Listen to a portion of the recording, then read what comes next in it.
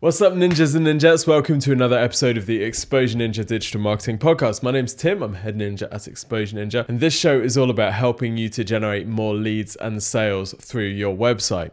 In this episode, I'm delighted to be joined by Azim Ahmed from Staffordshire University. Now, if you're a little bit like me, when I saw that someone from Staffordshire University was coming onto the show to talk about pay-per-click, I thought, university, we're probably not going to be getting some insights into a really well-run campaign here, but actually Azim completely blew me away. See, we were talking before the show and he's worked client side, he's worked agency side. This guy is a beast. He's talked at Brighton SEO, he's talking at other conferences later this year as well. So he really knows his stuff. There are loads of transferable takeaways from this, and it's really interesting to see how Staffordshire approach their pay-per-click advertising, given that they have such a seasonal business. Like, however seasonal your business is, even if you're selling Christmas trees, I would challenge you that a university account is at least as seasonable as yours, if not even potentially more seasonable, in that they know exactly the days that things are going to be happening. And it's really interesting to hear how they manage their budget throughout the year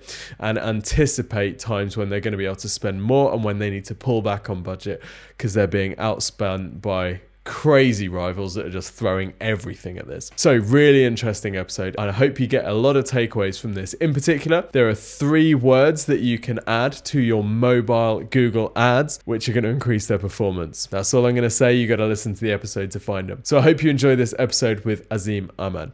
And don't forget, if you need some help with your own digital marketing, then you can request a free website and marketing review from Exposure Ninja. Just go to exposureninja.com, click the big old button there, and what will happen is we'll ask for a bit of information about your business and your digital marketing and your goals. We'll then put together a free marketing review where one of the team will take a look on video at your website, your digital marketing and your competitors, and we'll prioritize the things that we'd suggest focusing on over the next 6 to 12 months in order to hit your goals. So that's completely free of charge. It's genuinely amazing. Probably the best thing that you can do for your business today, and you can get that from exposureninja.com. But without further ado, enjoy the episode with Azim Ahmed from Staffordshire Uni.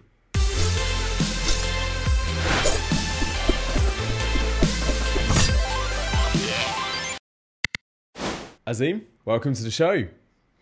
Thank you very much for having me. So as you know, this show is all about going behind the scenes of a particular marketing channel, campaign or strategy that you've used to get more, I usually say business, but in this case it's going to be slightly different. We'll find out what you did, how well it worked, and what you've learned. Ready to lift the curtain? Absolutely, yeah. Let's go for it. Good stuff. So I normally ask about the business. What is Staffordshire Uni and how do you make money? Well, we make money by selling cars. No, I'm joking. As you know, we're a university, an educational institution, I should say. Been around for many, many years, and we've got a few campuses. As an institution, we've recently opened a campus in London, which is very interesting for us because we have a lot of interest and a lot of students that choose to come up from London. And what we notice there is that there's a growing market of prospective students who want to study specific digital courses, things like esports, cybersecurity, things like that down in London. So we recognise that need, and we opened up a campus there, and I'm pleased to say it's doing really well. I've been down there a few times. I've met the students. They're really, really cool. Also demonstrates how old I am when they start talking to me about things like esports and stuff like that, and competitive gaming and all the stuff I wish was around when I was at university, because there's an insane amount of money to be made playing games for a living now, I've found. Probably a good time to mention that it's both of our birthdays today, so I think we deserve Absolutely. A little bit of respect from the audience for filming podcasts on our birthdays. And the fact that we've got a combined age of 35 is incredible. And the fact that I'm only 15 of those is even more incredible. So, how long have you been at Staffs, and what sort of changes have you seen in how they market and how they use the internet to get more attention since you joined? So I've been at Staffs for just over 2 years now. And certainly in the 2 years that I've been here, there's been quite a lot of change in student and prospective student behaviour. If we take clearing, for example, clearing, for those that don't know, is a process whereby when you get your results after A-level results day, you can either choose to move to a different university, or if you didn't quite get the grades that you wanted, you can see what other courses are available at other universities. The first year that I was here, noticed a very, very big demand. Within that hour that students get their results, huge demand. We look at the real-time traffic on the website and it just goes, and equally costs go, because that's where everybody is. Yeah. So the first year, it was crazy. We thought we were prepared for it. The market thought they were prepared for it, but the demand was just insane. Right. And then last year, so clearing just gone, a complete sort of shift in behaviour. Students and prospective students started researching earlier. It definitely turned into, the phrase in higher education is a buyer's market. So students were a lot more savvier. They knew that if they got the required amount of grades, they could have the sort of pick of the universities where they wanted to go to. So it became a far more considered purchase. So well, I did selling cars. It is very much like that.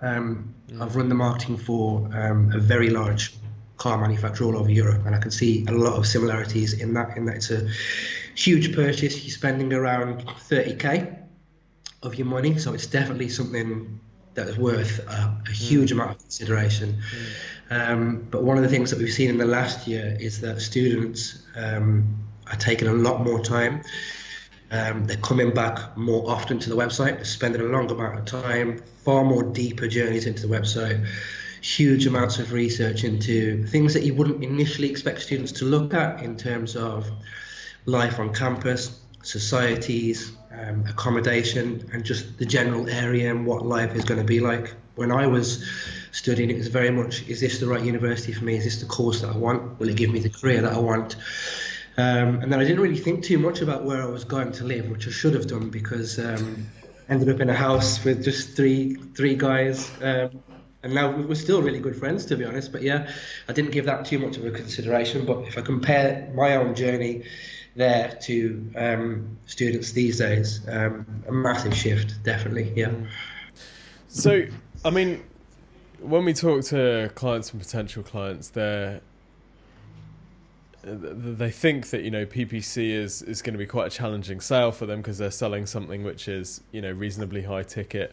I would suggest to them that their job at selling whatever they're selling is not going to be as difficult as yours, not only because you've got such a high ticket purchase, but also you've got to figure out how to track and measure in such a, you know, the number of touches before someone decides to become a student. Like, how do you even begin to think about that? Well, I think you kind of touched on part of it yourself when you're speaking to clients. PPC is very much a hard sell, but the rewards are, I would say, removing my sort of channel bias, that the rewards are immeasurable. Like you said, and like I mentioned earlier, students and their parents, I should add, so entire families, because it's not just a solo decision anymore, they will come to our website several times, and what I do and the team does here is we analyse behaviour patterns at various points of the year. So we know that in specific months, this is what's going to be the most interesting. The obvious example I can give you without giving away all of my secrets is that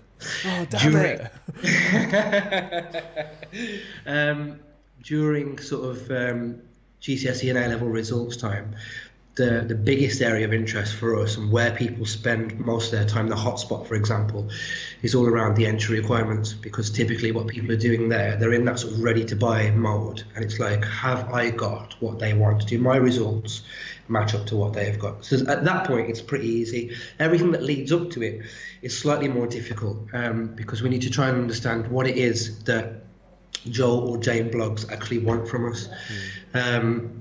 And like I said, your website is your shop window.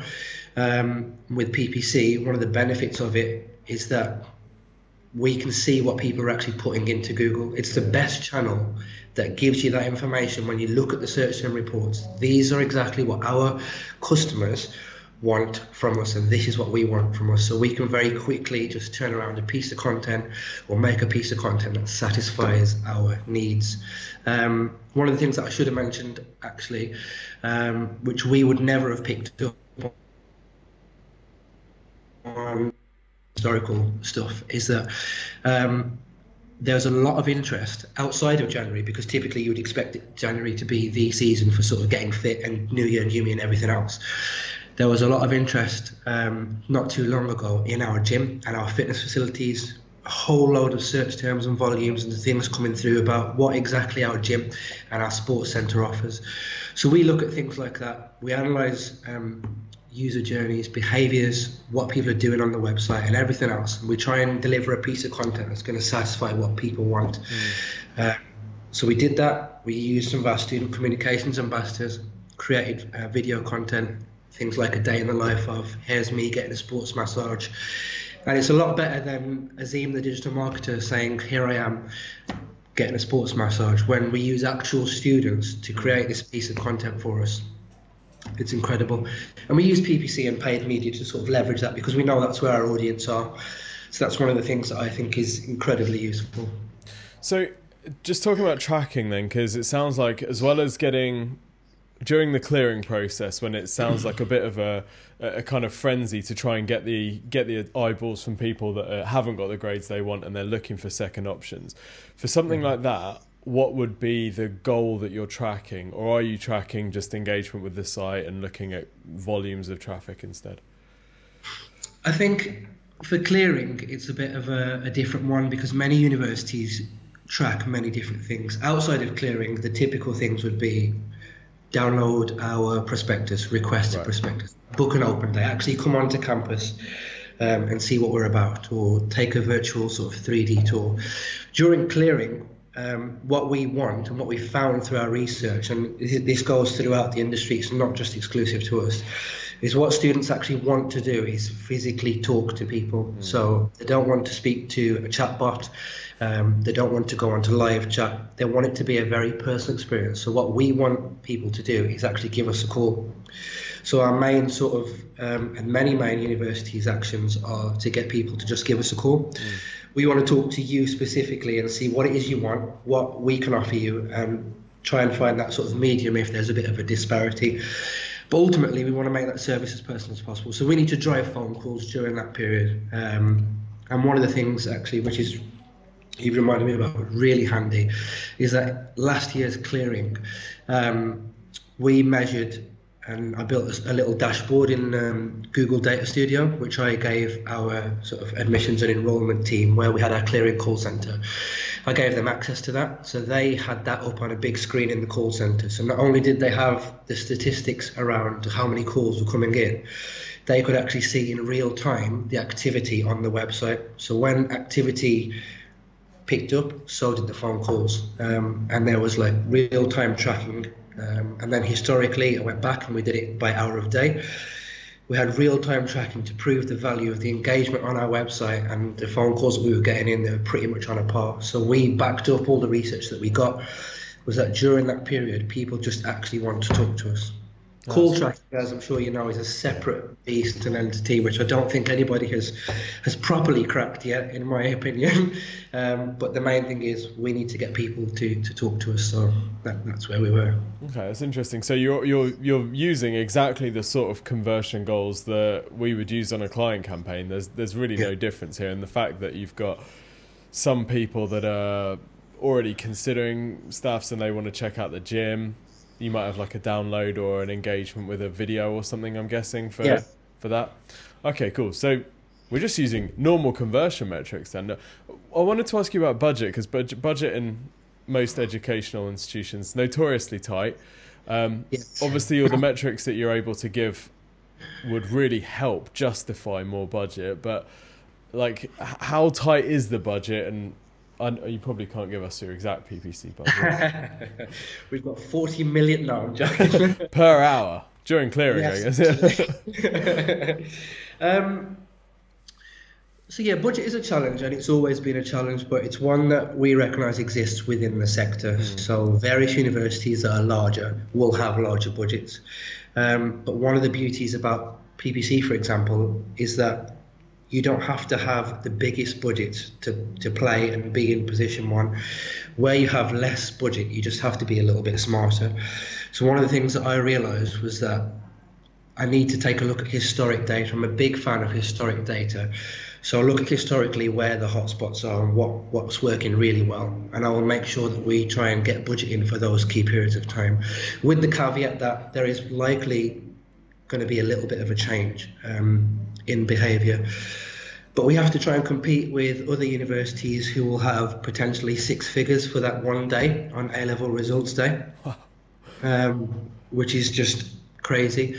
So what we try and do, and what many of the universities do when we all meet up, is say, look, we're not in a position where we can compete financially with University X, but what we know is that our prospective students come to our website here, here, and here, and they're most engaged here. So if we know what it is exactly they're looking for and what they want, and we try and deliver the content to them then, we're helping them to make the decision earlier, and we can recruit students far earlier than us having to get to, right, we need all of our eggs are in one basket and we need to recruit this many students on this day. So yeah, we just try and be a little bit smarter.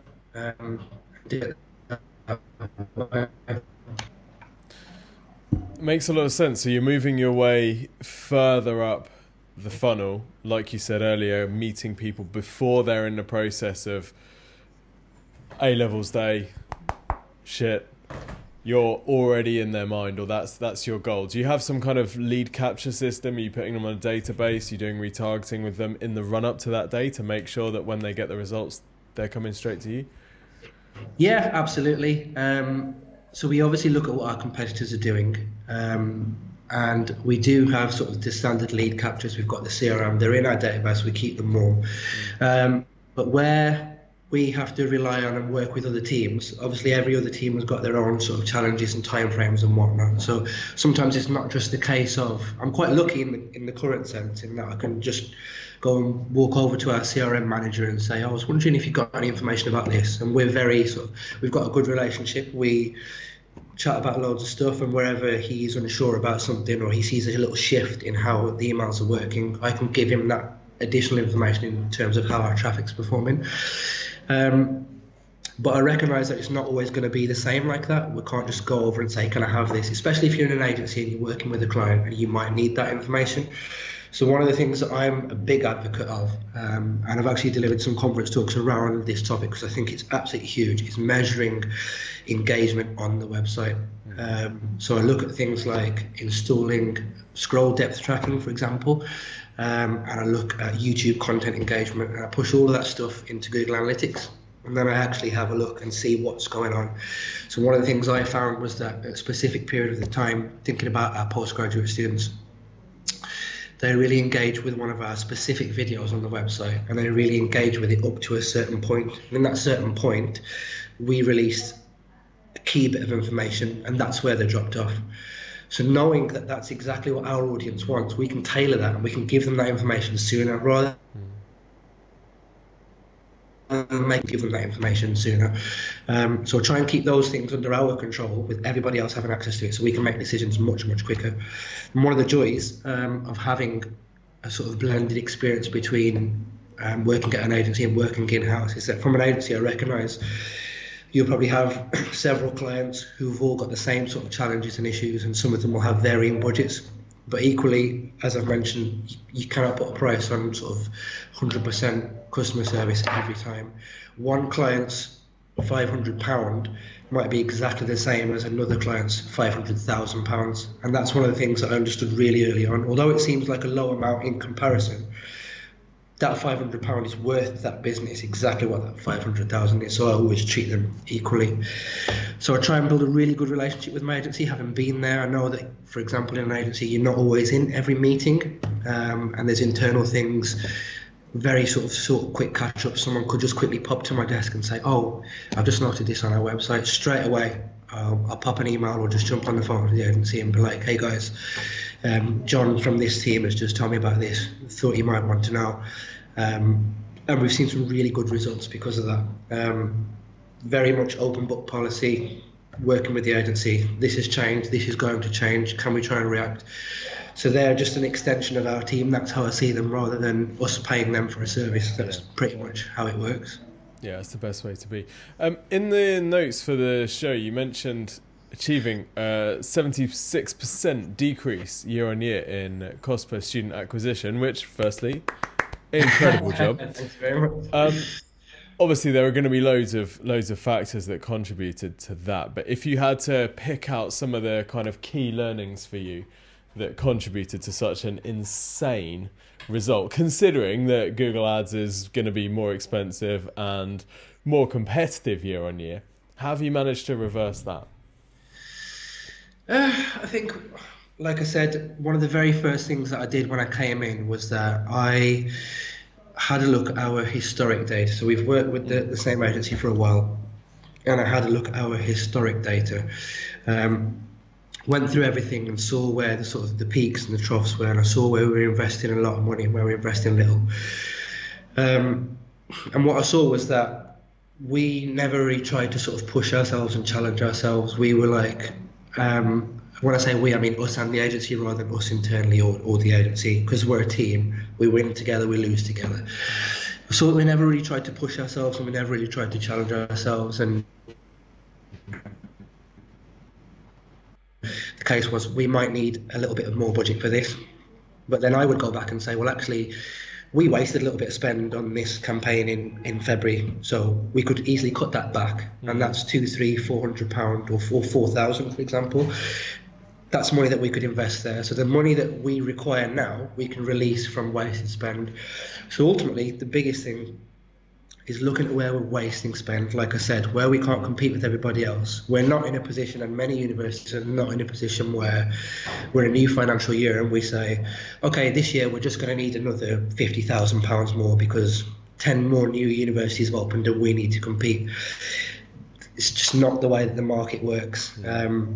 So we look at our historic data, we look at where people choose to come to staffs and at what point are they engaging with us. And we focus on those specifically. And just smarter optimizations. I can't give away all of my secrets, unfortunately. But I'm a big sort of advocate of being that sort of the numbers guy. So I need to have a number behind it. I don't like saying, I think this is going to happen. I will say, I think this is going to happen because in February 2019, this happened, and our metrics currently are going the same way. So I predict this will happen. If it does, we will spend X. If it doesn't, we will save Y, and then we do it that way. So it sounds like that. It's almost like you're taking a kind of content calendar approach to the PPC throughout the year. Yeah. Where this isn't one static campaign where the same stuff is happening. You're constantly evolving. You've got two things going on. I guess you've got the micro, what's happening, August, January, that type of stuff. And then you've got macro, what are the big shifts in user behavior and where are people going and social networks and how are they all impacting things. So you're kind of trying to marry these together and build a model that I guess predicts where your budget is going to be best spent. Yeah, that's probably the best way to describe it. I did build, I'm a bit of an Excel geek, full disclosure. Having an initial PPC background has taught me that. I absolutely love Excel. It's a lifesaver. I built a tool where in Excel we could say, this year we're going to spend, and I'll just pick a random amount. So this year we're going to spend £10,000, or let's say £12,000 throughout the year, so £1,000 a month. You just type in that amount into my spreadsheet and it will tell you at what point of the year historically we were picking up leads and where they were coming, and it splits it out by channel. So it will say 10% of your leads will come from Google, 10% from Facebook, 60% are going to come from your display ads and whatever. That allows us to have a far more strategic approach because it gives us a baseline to work from. One of the things that I didn't mention much sooner, apologies, and I should have mentioned, is that one of the big successes that we had was testing, done a lot more testing, which has enabled us to save that 76%. An example I can give you is with Google's sort of responsive search ads. We tested so many different things over a period of time and kept track of them just to see what it is our audience engage with the most. And one of the things that we found our audience engage with the most kind of blew everybody away, because we didn't expect it to be that thing. So I can't tell you what it is, it's a secret. Oh, it's like, here we go. It's the gym. But let's say, for example, if it's an open day, you'll get to meet current students. So we would try a headline that would say, come and meet our current students. And that particular headline, if it was that, the click-through rate was absolutely insane. And the engagement we got from it and the number of open day bookings that we got from it was insane. And the feedback that we get beyond the open day is exactly that. Love to meet the current students. Really valuable to hear it from somebody actually boots on the ground, rather than even the students themselves describe it as being sold to or being given sort of a fake, or not fake, like a fairy tale approach to the university. Like, this is what life's like, look at us. Speaking to actual students, that's what they sort of love. That's one of the things that worked really well. The big killer win, I've got to keep that a secret, but after this, if you just slide me 6 figures. I'm sure there's some currency that we could slide you 6 figures off. Oh, yeah.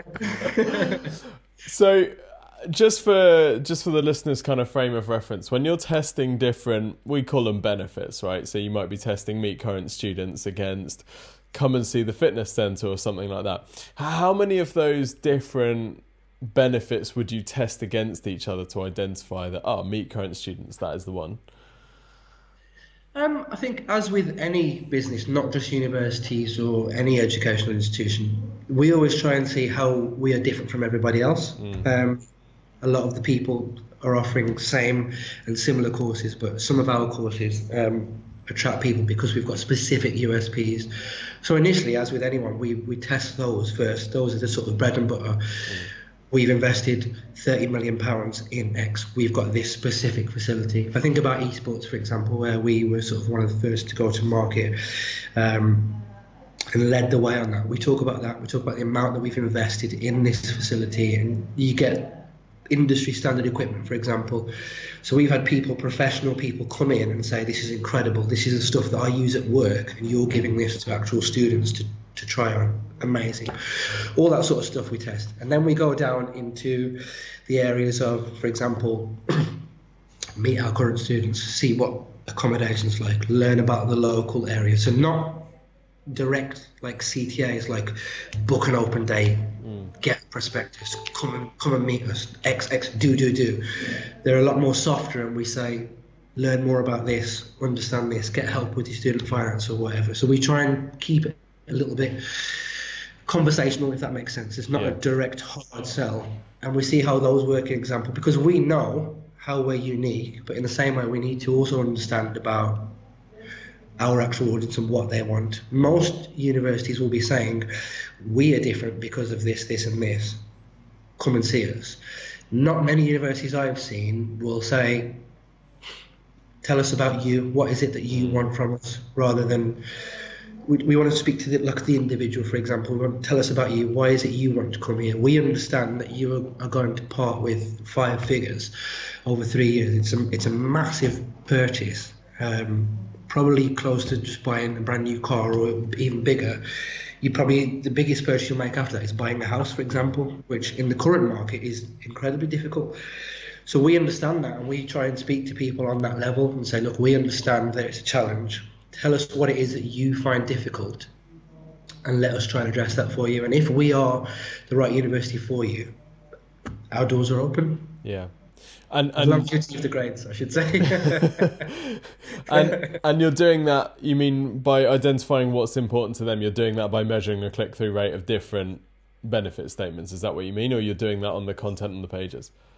Yeah, so measuring the click-through rate of the actual adverts that we're using, and then we look at content engagement. So look at all those things, for example, where I mentioned about scroll depth, how far people are scrolling down on the page, where there's a drop-off, how much of the page are people seeing. So one of the things that I do is I get somebody like a current student who wouldn't have seen that version of the website, or who wouldn't have got access to that page, just cut that off as a screenshot and say, if you were coming to study at us, at our university, would this give you everything that you need? Has this got all the information that you need? Or would you need this? And then show them the rest of the page. So then I get that feedback from them and go from there.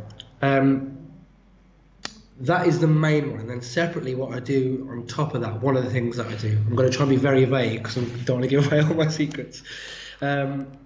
Geographically, we've noticed that behaviour is different from specific areas. So we try and engage with those people geographically differently. If I know that you are from Manchester and you're thinking about coming to study at Staffordshire, I know that generally people from Manchester will access specific parts of the website for a specific amount of time, and they look at a specific piece of information. So for argument's sake, let's say people from Manchester who think about studying at us are really interested in getting fit, like I said, and want to use our gym. We tailor that content for Manchester and say, look at our fitness facilities, look at our gym, look at all of our stuff that we've got, because we know that's what people want. So we push that content out specifically to those geo regions, and then that's another thing that we measure as well. So we always try and keep on top of stuff like that, pretty much.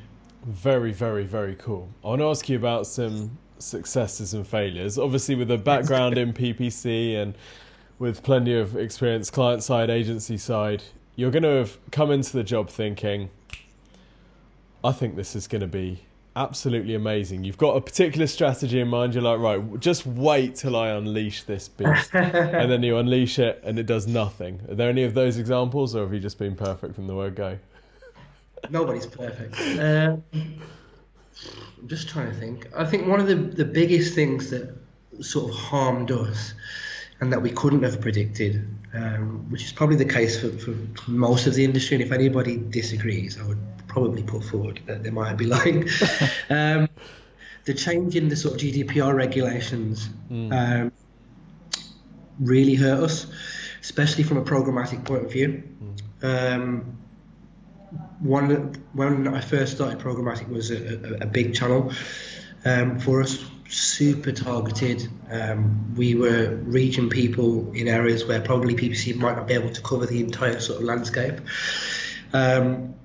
But since the new regulation come in, we found that we had to be a little bit more sort of surgical with it, which harmed us, and we could never have forecast, for example, dropping, let's say, 10 leads or 20 leads.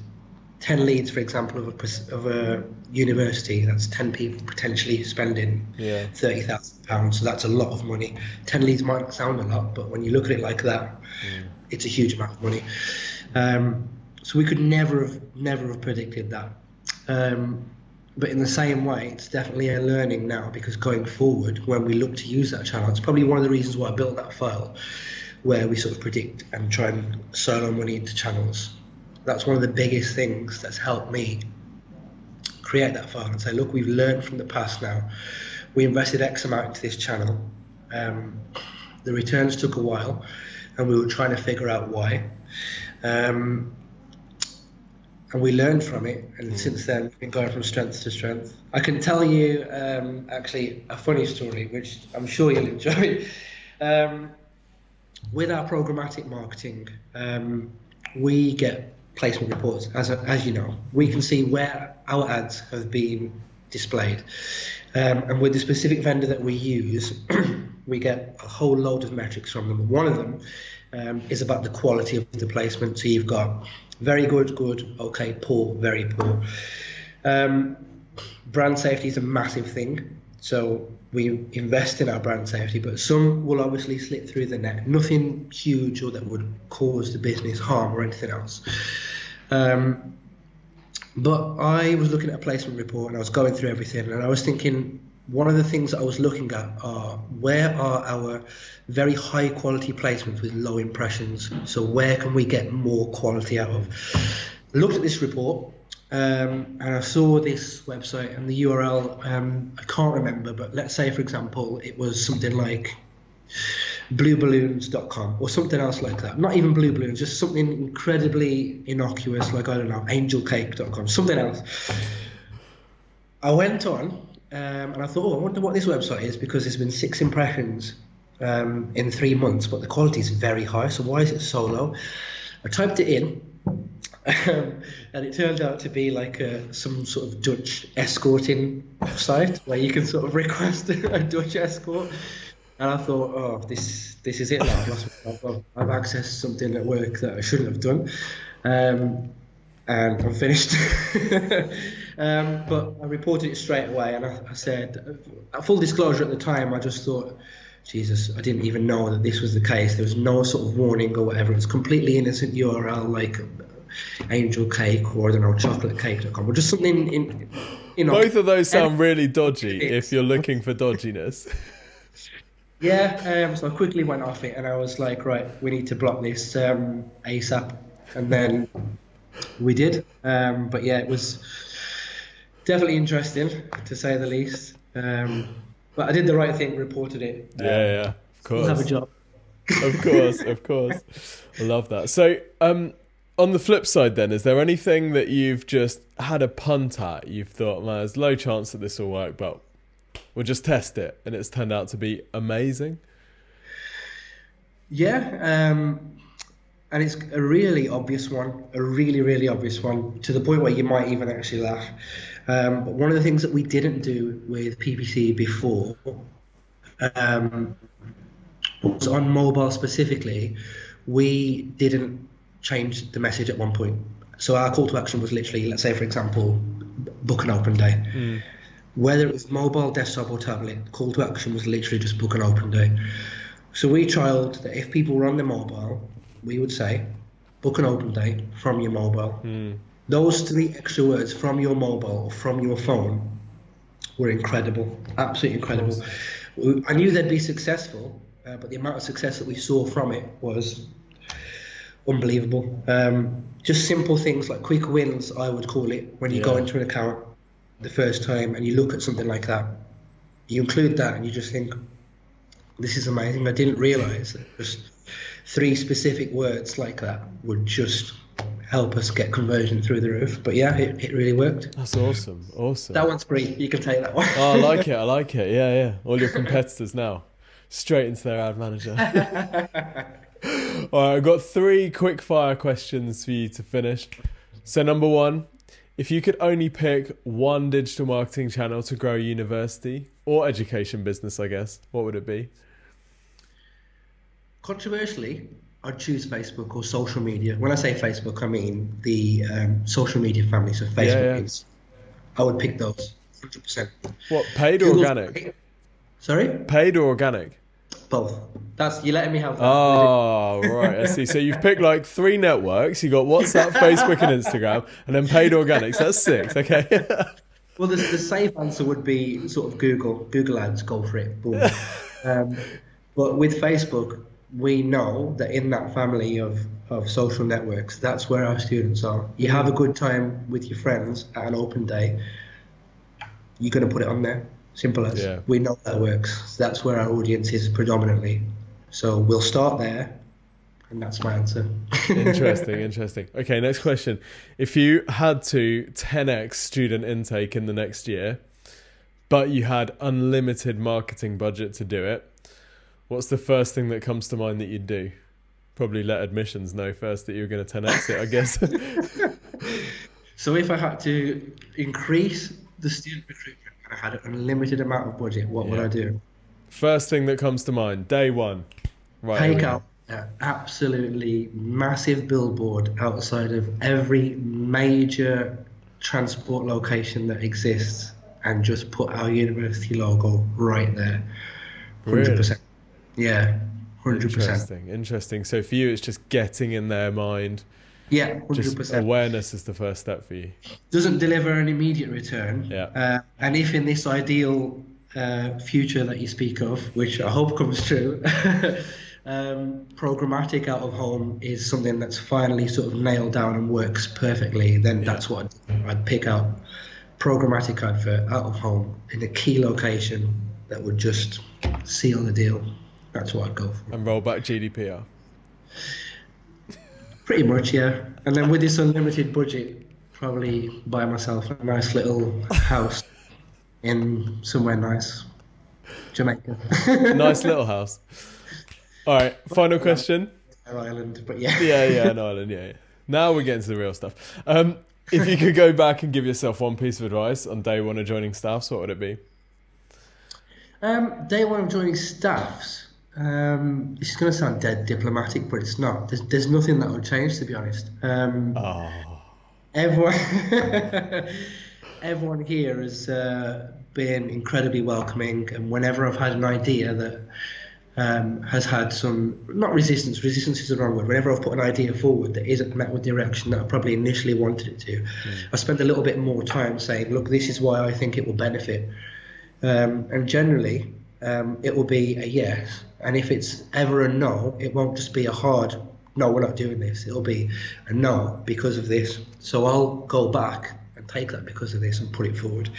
If it was a general question about my personal sort of working career, one thing I would give myself advice for since I started in the industry is to have that why. So initially I would put ideas forward to quite senior level employees, board members, for example, but I was always afraid because of their specific job title. So at one point I'd be talking to like, well, this person's the CEO, like I've got to get this right. I was always putting an incredible amount of pressure on myself, and I'd be going to meetings, PowerPoint on, and I'm holding the notes and I'm shaking, and I didn't have any confidence in myself to say, look, I believe this is true and this is why. So have that why is what I'd say, and try not to take no for an answer unless the no is followed with the word because. Great advice. But love staffs, wouldn't change anything. Our motto is proud to be staffs, and I absolutely am. Dude, fantastic. Well, thank you so much, Azim, for spending the time and revealing as much of the inner secrets as you possibly can. Where can people find out more about you and follow you on social? So I'm on Twitter at Azim Digital, AZEEM, and then Digital. And I've also very recently started an Instagram account with the same handle. But it's dead boring. There's one picture on there, and I've got like 2 friends. So. Oh, well, let's see if we can at least double that. Yeah, hopefully. But yeah, predominantly on Twitter at Azim Digital. That's where I'm at. Connect with me and you'll see fun stories about marketing. Randomly as well, recently, if we've got time, some of my colleagues in marketing from across the industry have started rowing a lot, going on rowing machines. So I thought, you know what, I'm going to get on it as well. So very recently, if you look at my feed, it's literally just going to be, look, I've jumped on a rower, here's a picture, this is the time that I've done, trying to keep up with the other super fit guys and girls. But yeah. Well, so, I saw a shot from you at Brighton SEO. You're in pretty good shape, dude. You can't tell from this screen angle, but you're in pretty good shape. I wouldn't necessarily take you on in a rowing competition too lightly. It's Photoshop. It's what it is. I'm hoping that when you put this out, you'll probably just superimpose some hair on me and maybe look 10 years younger. But yeah, thank you very much. I try.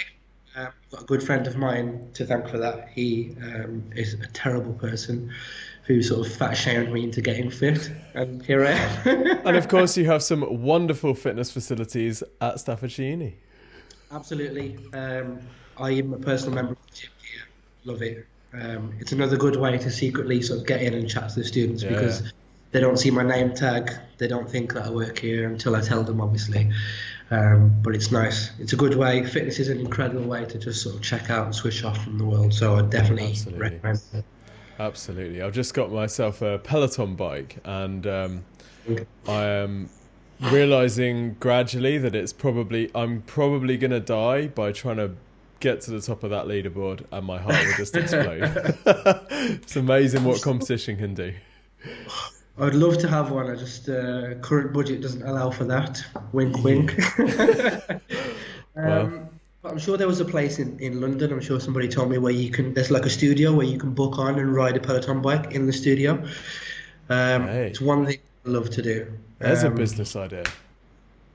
Yeah, absolutely. I think whoever's done it, unless it's them themselves, have got a Yeah. great little business idea. Well, you can because get up to the next 50. time I go to London, all over it. Absolutely. Well, you can get up to 50 usernames on a single bike, so I could potentially rent it out another 49 times. Right, there's my Just send me your ROI. address after this. Send me your address and I'll pop around. Well, I know I've had ROI from this. Thank you so much for your time today, Azim. Absolutely loved it, man. Thanks very much. Really appreciate it.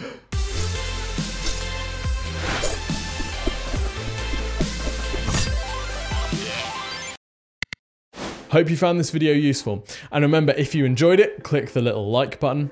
If you want to check out more videos from Exposure Ninja, then don't forget to hit the subscribe button and that little bell icon, or leave us a comment if you've got any questions or suggestions of things that you'd like to see us cover in future. Don't forget, if you want some help with your digital marketing, then you can head over to exposureninja.com/review and request a free website and digital marketing review. What will happen here is we'll ask you a few questions about your website and your goals, and one of our team will then put together a 15-minute video where we'll show you how to improve your website's ranking, your traffic, and your conversions. It's completely free of charge. I know, crazy, right? But danger, there is a chance that you'll become a client after seeing this review because it'll blow your socks off. I have to be honest, but don't let that put you off. Go to exposureninja.com/review and I look forward to seeing you in the next video.